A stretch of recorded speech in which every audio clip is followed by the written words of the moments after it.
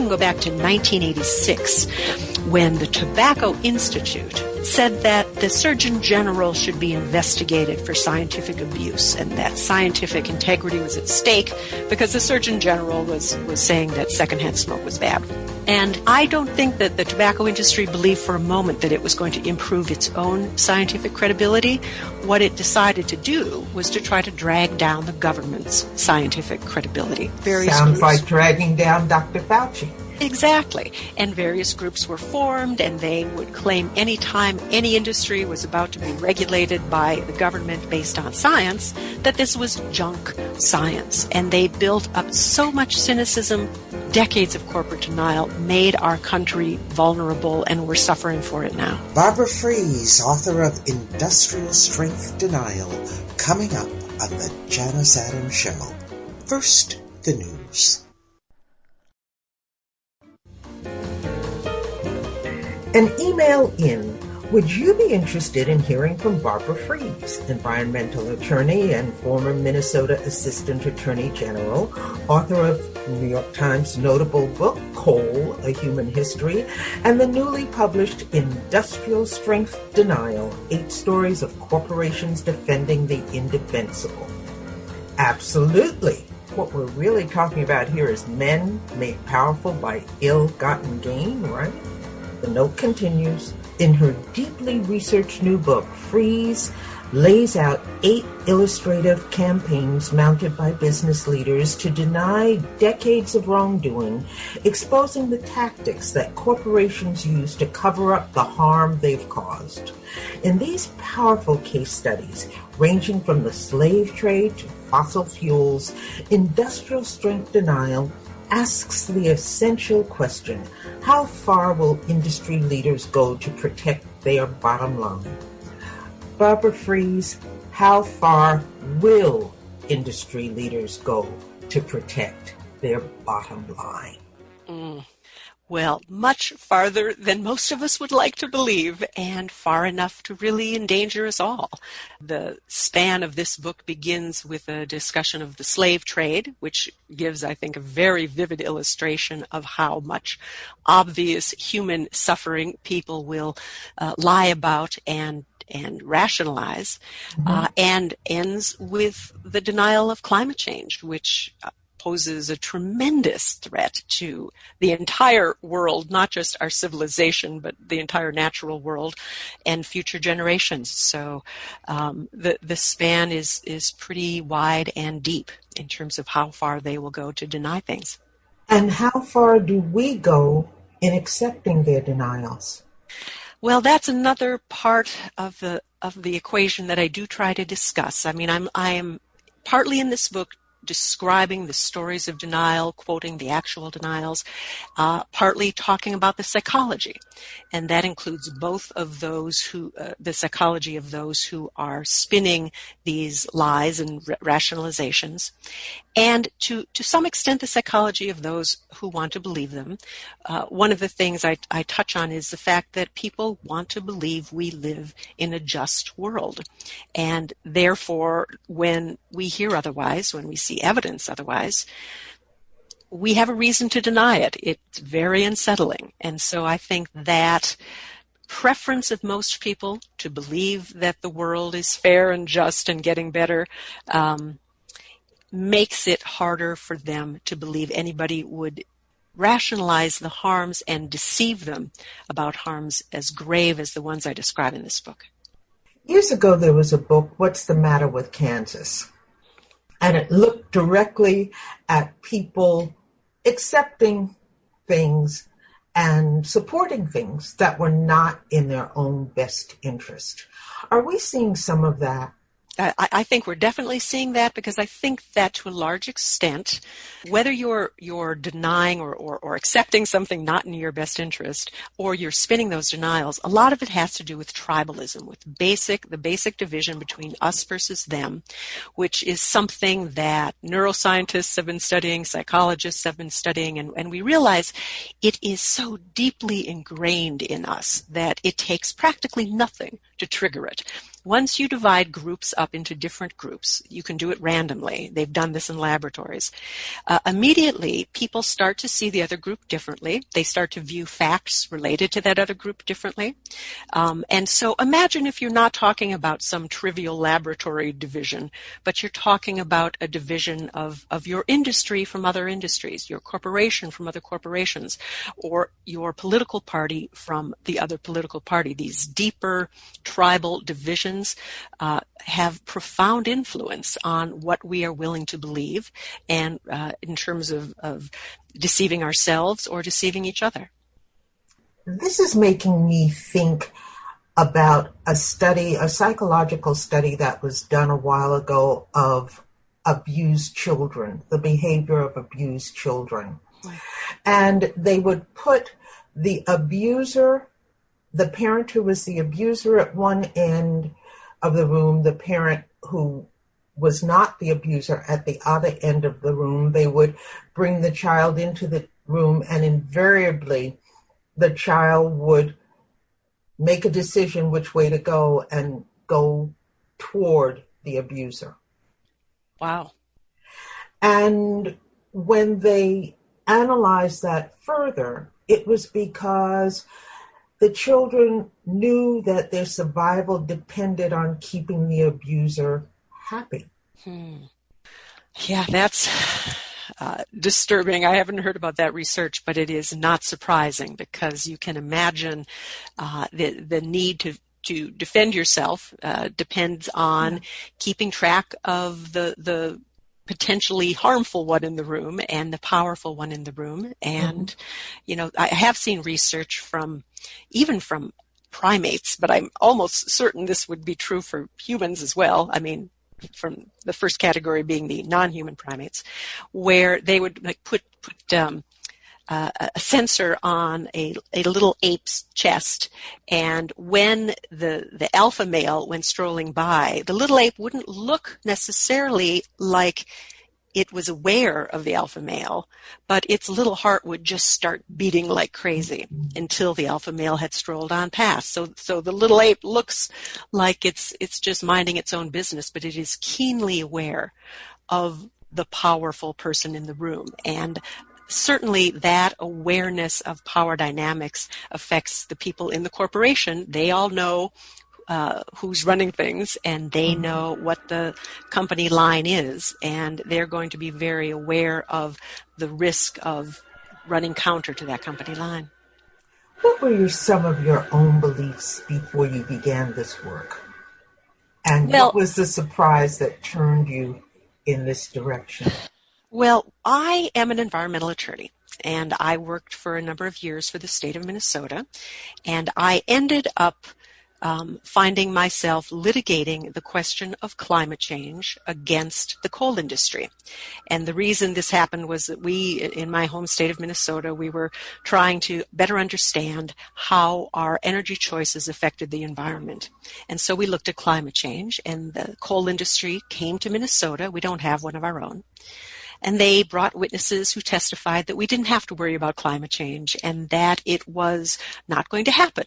Or if it did happen, it was going to be mild and pleasant. And isn't Minnesota cold? Wouldn't we really like it? And all of those thousands of mainstream scientists claiming otherwise, on whom the whole world had already based a treaty. This was not even in the 90s a new issue. Those other scientists were biased. They either had a financial bias or some sinister political bias. And I, even though I was already very concerned about the environment and working to protect it and enforce the laws, I had never dealt with climate change.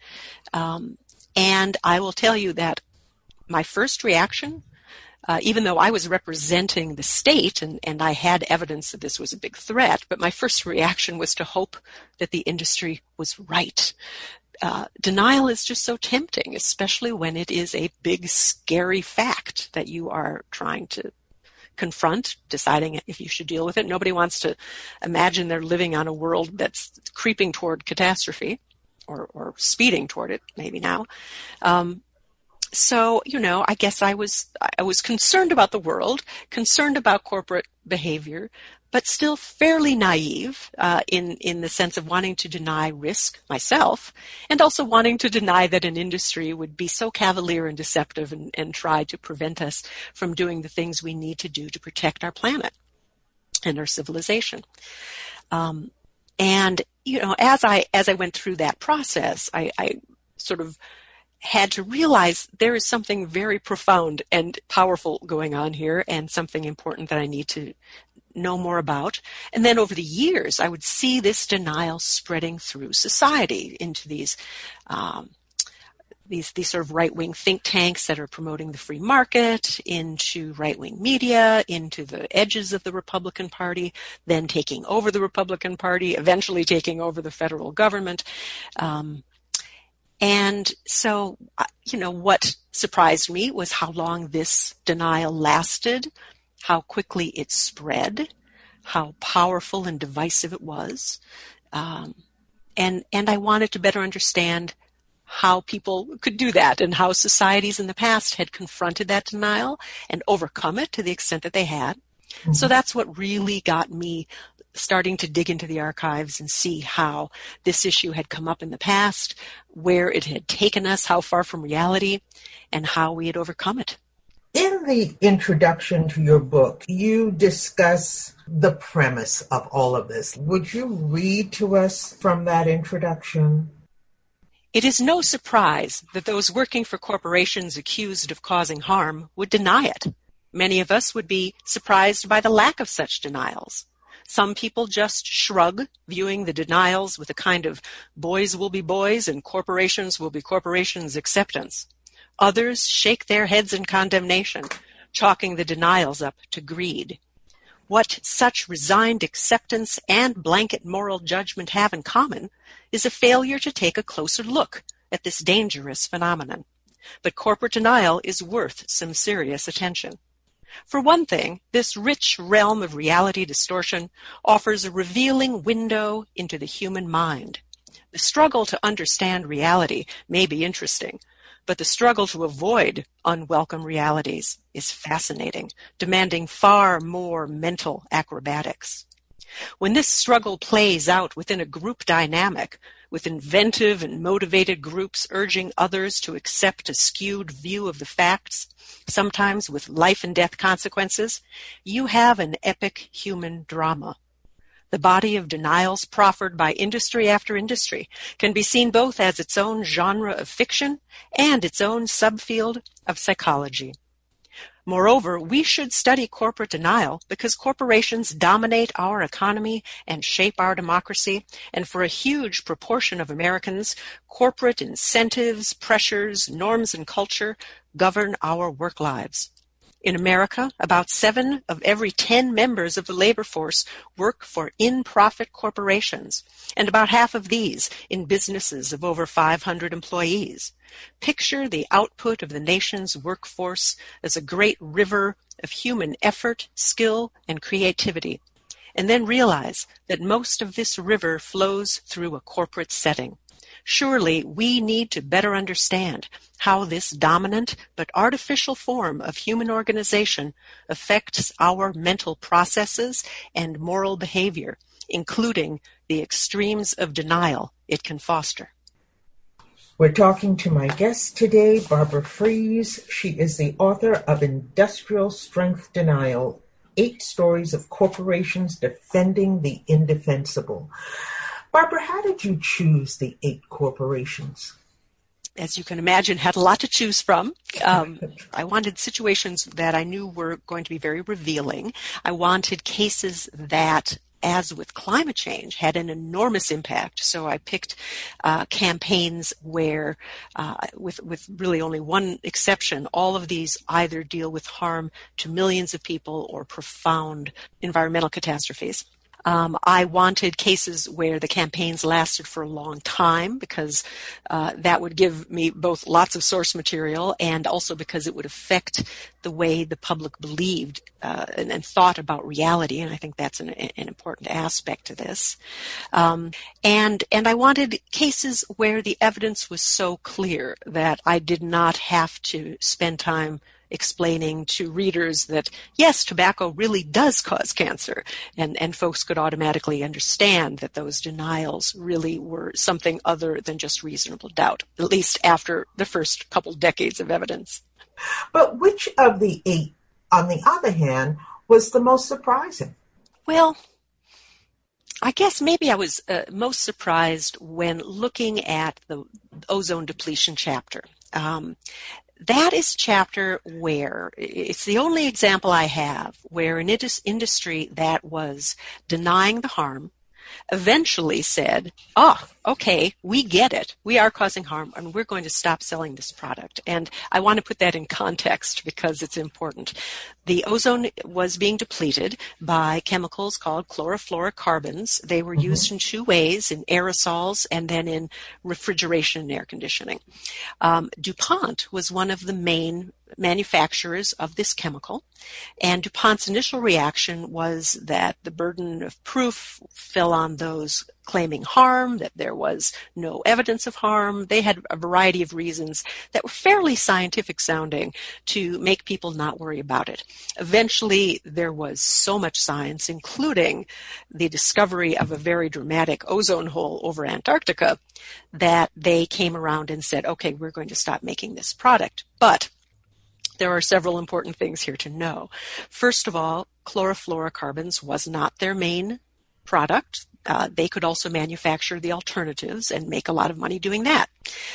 Secondly, it was very clear that they were going to be their product was going to be banned because the evidence of ozone depletion had suddenly become so convincing and indeed alarming. And this is a case where the company had said many years earlier that if there was convincing evidence, they would stop manufacturing their product. So, I want to acknowledge that this happened and that itself was a surprise to me.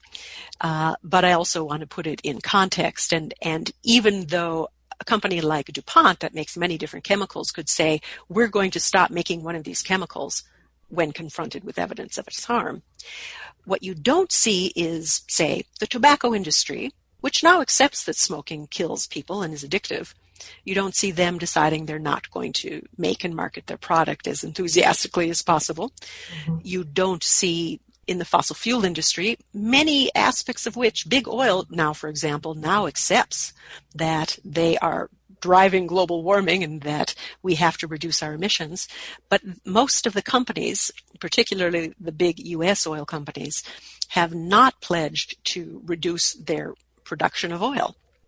So I put oil and tobacco in one category where overcoming the denial didn't seem to help the problem, and DuPont in this other category where overcoming the denial did lead to them moving on to another equally lucrative industry, which was the replacement chemicals.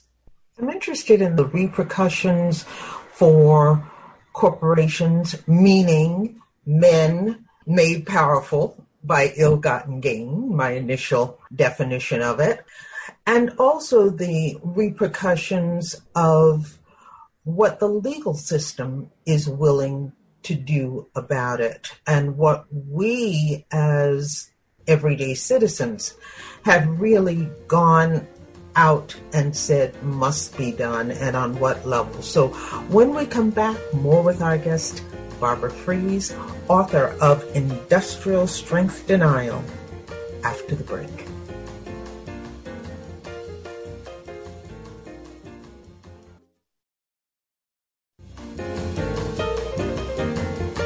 We're back with our guest, Barbara Freese. She is the author of 2 books, Coal, A Human History, and her newest book, Industrial Strength Denial, 8 stories of corporations defending the indefensible.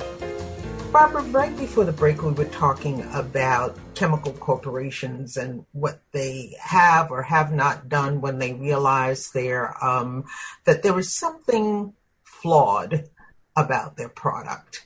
You wrote about that in a section on ozone depletion. Can you read that for us now? Sure. Hitching onto existing cultural disputes can expand the size of the team coming to the corporation's defense, bringing important allies into the fight. Darkly hinting or outright claiming that your critics are in league with the nation's enemies is one obvious way to elevate the dispute to a larger plane. George Diamond, president of the Diamond Aerosol Corporation and one of the most conspiratorial of aerosol industry executives, was particularly inclined toward this approach. He wrote in 1975 that politicians are, quote, hysterical and behaving in a suspicious manner, that various pressure groups are, quote, somehow interlinked and are best brainwashed and at worst traitors, unquote, and that the scientists are, quote, at best incompetent fools, or at worst are traitors and subscribers to political philosophies hazardous to the public health and well-being. In 1977, Diamond would even more directly connect the dots between critics of his and other industries and the Soviet Union. In the quote at the beginning of this chapter, he is complaining to a local TV crew that, quote, the whole thing, unquote, is the work of the KGB, whose goal is to damage our economy and our faith in democratic government. Mom, apple pie, all of that, that's the purpose of the KGB, but it's not our purpose to protect those things. Well, of course, what the industry is trying to do there is to put itself in the category with mom and apple pie and to make what it is concerned about much more important than simply making profits. And I should point out that there was a difference between the aerosol industry and the chemical industry. The aerosol industry was the one most likely to put itself in the position of defending free enterprise against a communist threat through defending deodorant and hairspray. The chemical industry was a little bit more sophisticated about their denials, and they used more scientific responses and burden of proof arguments, so they were a little bit more subtle and I think, frankly, a little bit more effective than the aerosol industry was. The question is always with these conversations, where do we go from here? And my question in this is, where have we gone? Is our legal system really equipped to handle this issue? Well, no, is the short answer. I think the other question is our political system set up to change our legal system so that it is equipped? I take some comfort in the fact that at least 3 different times in the last century, or I should say in the 20th century, we've seen a backlash against corporate power. And it has mattered. We saw the trust-busting work of Theodore Roosevelt during the Progressive Era, and that really did help reduce the power of the corporations that were then causing the most abuse.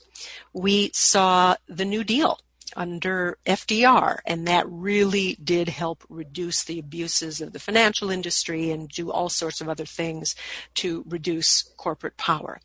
And then after World War II, when we saw lots of threats emerging to the environment and to consumers, we saw a movement, and this was mainly in the 60s and 70s, putting in place all kinds of consumer laws and environmental laws, and they really did make a big difference. But in, I would say, 1980, the election of Reagan, we saw the pendulum swinging the other way toward corporate power and against regulating corporations.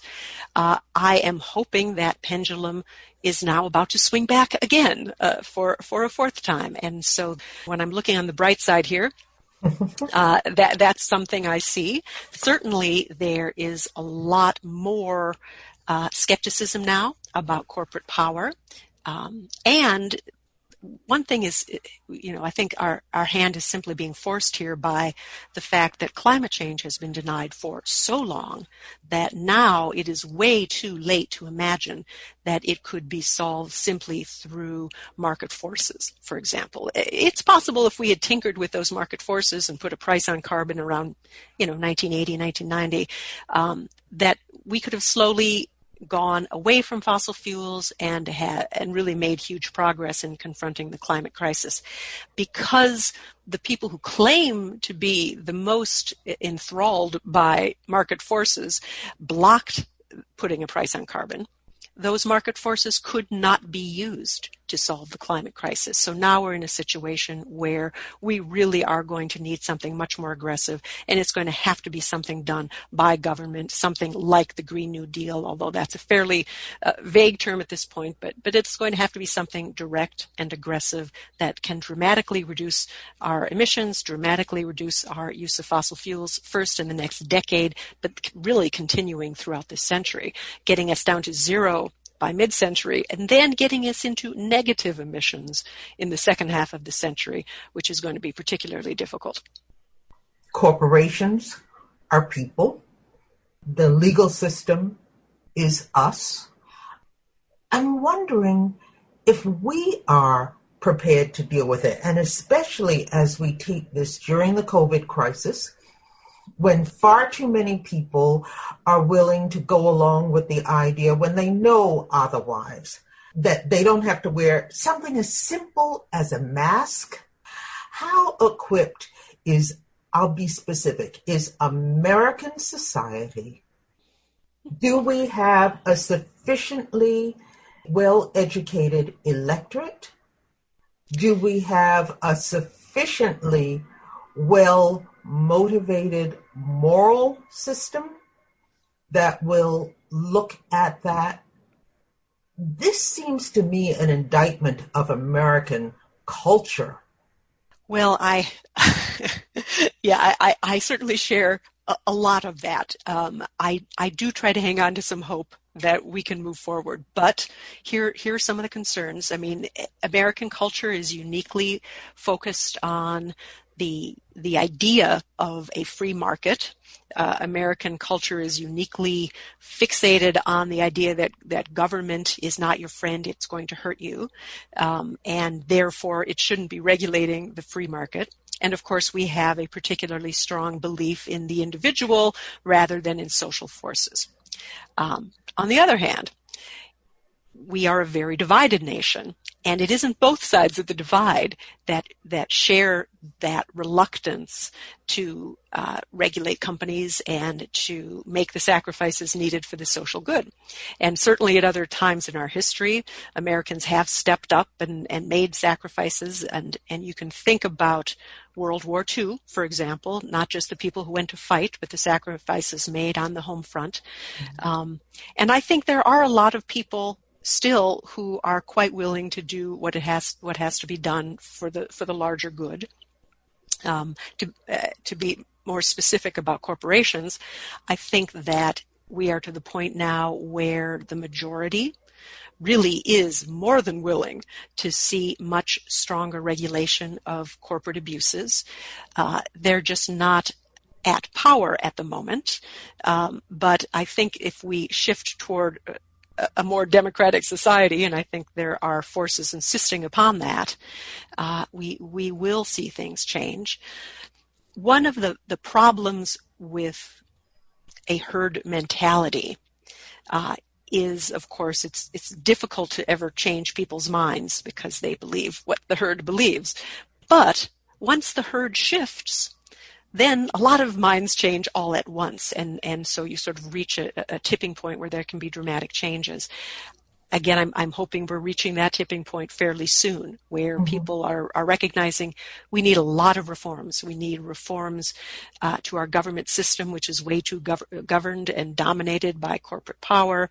We need reforms of the corporate system generally to try to put in place things that will reduce the willingness of people in these corporations to cause harm and then deny that harm. So yeah, because we are such social creatures, and that is one of the themes of my book, even though it may seem at times that it is impossible for us to make the sacrifices or just the reforms, they don't even need to be sacrifices, just to make the changes that we need to make, societies do shift. We shift each other through information, through our experience, and so I keep my fingers crossed that we'll be shifting in the right direction. It's not quite the same thing, but I remember the turning the bend on the AIDS crisis. The nonsense that came out of the administration's mouth, totally offensive, refusing to acknowledge that it was an illness and that people were really dying. And it boiled down to whose lives matter. And we didn't really change that narrative as a society until certain people died of AIDS. When the actor Rock Hudson, who it was revealed as this great romantic film hero, was actually a gay man, when a man as beloved as that was seen to be so decimated by the illness, that changed some of the narrative. For these issues that we're raising, water in Flint, Michigan, my goodness, that's one where you can clearly see that it's a Black Lives Matter issue. Whose lives have to matter for this to make a change? Whose lives have mattered to make some of the changes in any one of these 8 corporations? Boy, I think the one example that illustrates your point the best is with the radium industry. Radium at the beginning of the 20th century and really picking up in the 19-teens and 1920s was used in 2 different industries. One, it was used as a health fad. People were sold on the idea of drinking this incredibly radioactive and dangerous substance and told it would make them feel better. So it was sold in bottles as a drink. You could inject it. There were lots of products that included radium. At the same time, it was used in glow-in-the-dark paint. So it was put into paint, painted on watches, and then you could see your watch in the dark. So that was it was a useful industry. They hired very young women, like girls, 15-year-olds, to paint the radium paint onto the watch dials. They taught them to point the paintbrushes with their lips. And of course, they ended up consuming lots of radium. And then eventually some of them got gruesomely sick, their facial bones starting to dissolve, and they ended up in the newspapers, in the headlines. There was a lot of attention to them, to these young women, these young working class women dying. And yet, all of that attention did not seem to affect the people who were drinking the radium drinks and still being sold it as a health fad. But in the early 30s, a very rich industrialist man who had enough money to buy lots of radium drinks and poison himself very thoroughly, drank so much of it that he died again in the headlines. And again, his facial bones started to rot. His jaw had to be removed. It was a gruesome death, and it got a lot of attention. That death put an end to this industry, or at least it put it into a death spiral, so to speak. And pretty quickly then people were no longer buying this product, at least not to make them healthy. Barbara, what made you decide to become an attorney, and specifically an environmental attorney? I was a kid when Earth Day came along in 1970, and I was very influenced by that. I was very concerned about pollution generally and trying to figure out a way that we could, sail forward and not find ourselves poisoned and losing the species and the habitat. So I guess it was kind of a childhood fear/idealism where, I was worried about the future. I felt we all had a role to try to make it better. And, I talked and argued a lot as a kid. So there was some suggestion that maybe I should go into law. Mm-hmm. And, also I really was inspired by the the environmental movement, by the consumer movement. I met Ralph Nader when I was in college, and then later on worked for one of his organizations working on workplace exposure to chemicals. So I became very interested in science, very interested in corporate responsibility, and interested in ways that we could, using the tools of our democracy, try to reduce the threats that they posed. And your transition to being an author, an advocate, an agitator, I guess. Right. I was an assistant attorney general, and that's when I confronted the coal industry and their denial of climate change, and I saw for the first time the true threat of that. I had always also wanted to be a writer. And when I was younger, actually, I distinctly had to choose, and I made this very plain to myself. I sat up on a cliff and looked off in the distance, and I had to ask myself, do I want to go into writing or do I want to go into law? And I decided I wanted to go into law because at that time, and I was 20, I suppose, I didn't think I had anything to say. I didn't feel like I had enough to write about. So I went into law. I did environmental work. I confronted climate change and the coal industry. And suddenly I felt, wow, I do have something to say. And ultimately then, it took me a few years, but I did leave the Attorney General's office in order to write my first book about coal.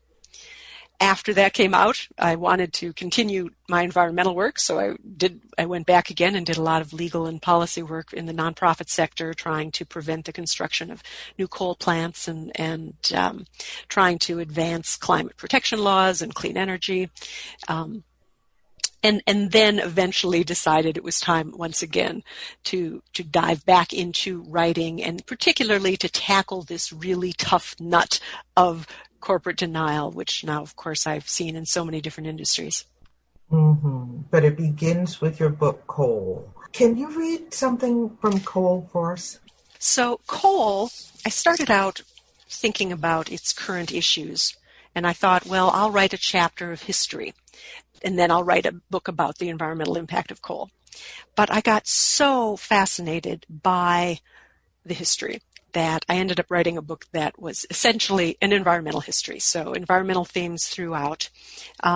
So this is about the beginning of what would be known as the city of Pittsburgh. Shortly after the British seized the Forks, they built a fort there named after their Prime Minister, William Pitt, and began digging coal out of the hill across the river. Pittsburgh was born, a remote outpost on a still turbulent frontier, but already burning the fuel of the Industrial Revolution. In Britain, it had taken centuries to go from forested wilderness to industrial metropolis. Pittsburgh, like so much of what would become the United States, would experience that history in concentrated form, propelled in no small part by the concentrated energy beneath its hills. The trading village of Pittsburgh grew throughout the years of the Revolutionary War, and in 1786 boasted the first newspaper west of the mountains. A local booster praised the glories of Pittsburgh, including its, quote, vegetable air, constantly perfumed with aromatic flavor, unquote, and its ample fuel supplies. The author predicted audaciously and accurately that this tiny village, some 20 days from Philadelphia by pack horse, would someday be one of the greatest manufacturing centers in the world. Within 4 short years, the town had progressed far enough in that direction to inspire its first recorded pollution complaint. In 1790, a visitor reported that it was the muddiest place he'd ever seen, quote, by reason of using so much coal, being a great manufacturing place and kept in so much smoke and dust as to affect the skin of its inhabitants. At the time, Pittsburgh had 376 residents. Wow. And what do we say and know about Pittsburgh and coal now? Now it's much, much better because they have largely reduced their consumption of coal. And of course, many of the industries that had, that would in the 1800s and early 1900s pollute the air, have now either closed or moved, or switched to cleaner fuels in some cases. But Pittsburgh is clearly much, much better than it was. By the way, part of that is that in the early 20th century, there were a variety of women's groups throughout the country, usually middle-class women who had the leisure to be civically involved. And there was a movement they called municipal housekeeping. And it was those women's groups who insisted on things like, let's have a sewer system, let's bring in clean water, let's pick up the garbage. And they insisted, let's try to at least burn our coal more cleanly so we don't have this appalling pollution. So they really did drive an early version of the environmental movement, putting in place clean air laws. Unfortunately, when World War I came along, most of those laws were ignored because, as was said at the time, war means smoke. And the health of the people took the backseat. The economic well-being, or lack of it, of the Pittsburgh area, where is that now? I can tell you certainly that the coal regions, and this would include western Pennsylvania, eastern Kentucky, West Virginia, they are definitely suffering because coal is in steep decline. And it is in steep decline for a variety of reasons, one of which is that the utilities who own the power plants that provide the power have recognized that they can get cheaper power, first of all, through renewables, and that's wonderful, but also through natural gas, which makes the air cleaner, but might not actually help us with the climate crisis very much, because the process of getting that natural gas and transporting it puts a lot of methane into the air just by leakage. And that methane itself is a profound greenhouse gas. It warms the atmosphere way more even than carbon dioxide. So, ironically, the switch from coal to natural gas, largely driven in many places by climate concerns, has not gone nearly far enough and might not have done much at all, depending on how much of this leakage there is. And unfortunately, we just don't know. One thing that is quite clear, though, is we simply do not have time for this, for natural gas, even if we see it as a less polluting fuel, because we have to make such dramatic reductions now in our emissions, and that means we're going to have to go all in investing in renewables and clean energy. The Trump administration has done its very best to try to keep the coal industry alive and has tried to change some laws to keep the remaining coal plants going, which is astonishing, of course, because for the most part they've been arguing that they have to do these things out of respect for the market, and this is a very blatant interference in the so-called free market. No easy problems, no easy solutions, but simplicity is never the answer. We'll be back with our guest, Barbara Freese. She is the author of Industrial Strength Denial. After the break.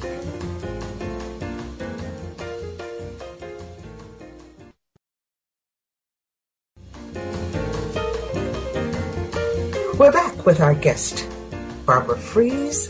She is an environmental attorney and the author of 2 books, Coal, A Human History, and her new book, Industrial Strength Denial, 8 Stories of Corporations Defending the Indefensible.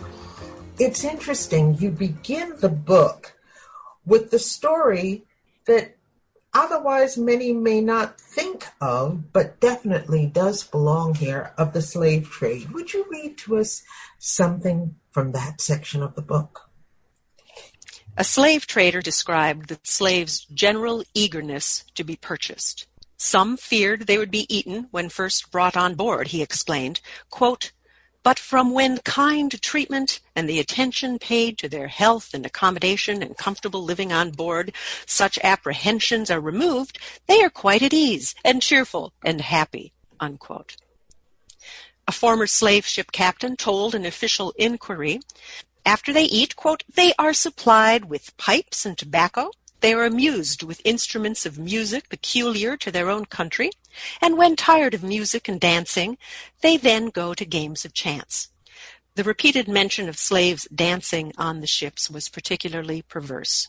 To exercise them, one crew member testified, the crew would use a whip to force them to move to the beat of a drum, though they could only jump and rattle their chains. In an extreme example of industrial euphemism, the crews actually did call this whip-driven movement dancing.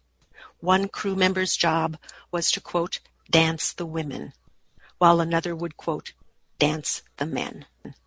The sentence that awakened me to this was, it's in almost every case, the story begins with an exciting discovery of, for example, a new world, a new element, or chemical, a new means of mass production, or a new way of packaging financial risk.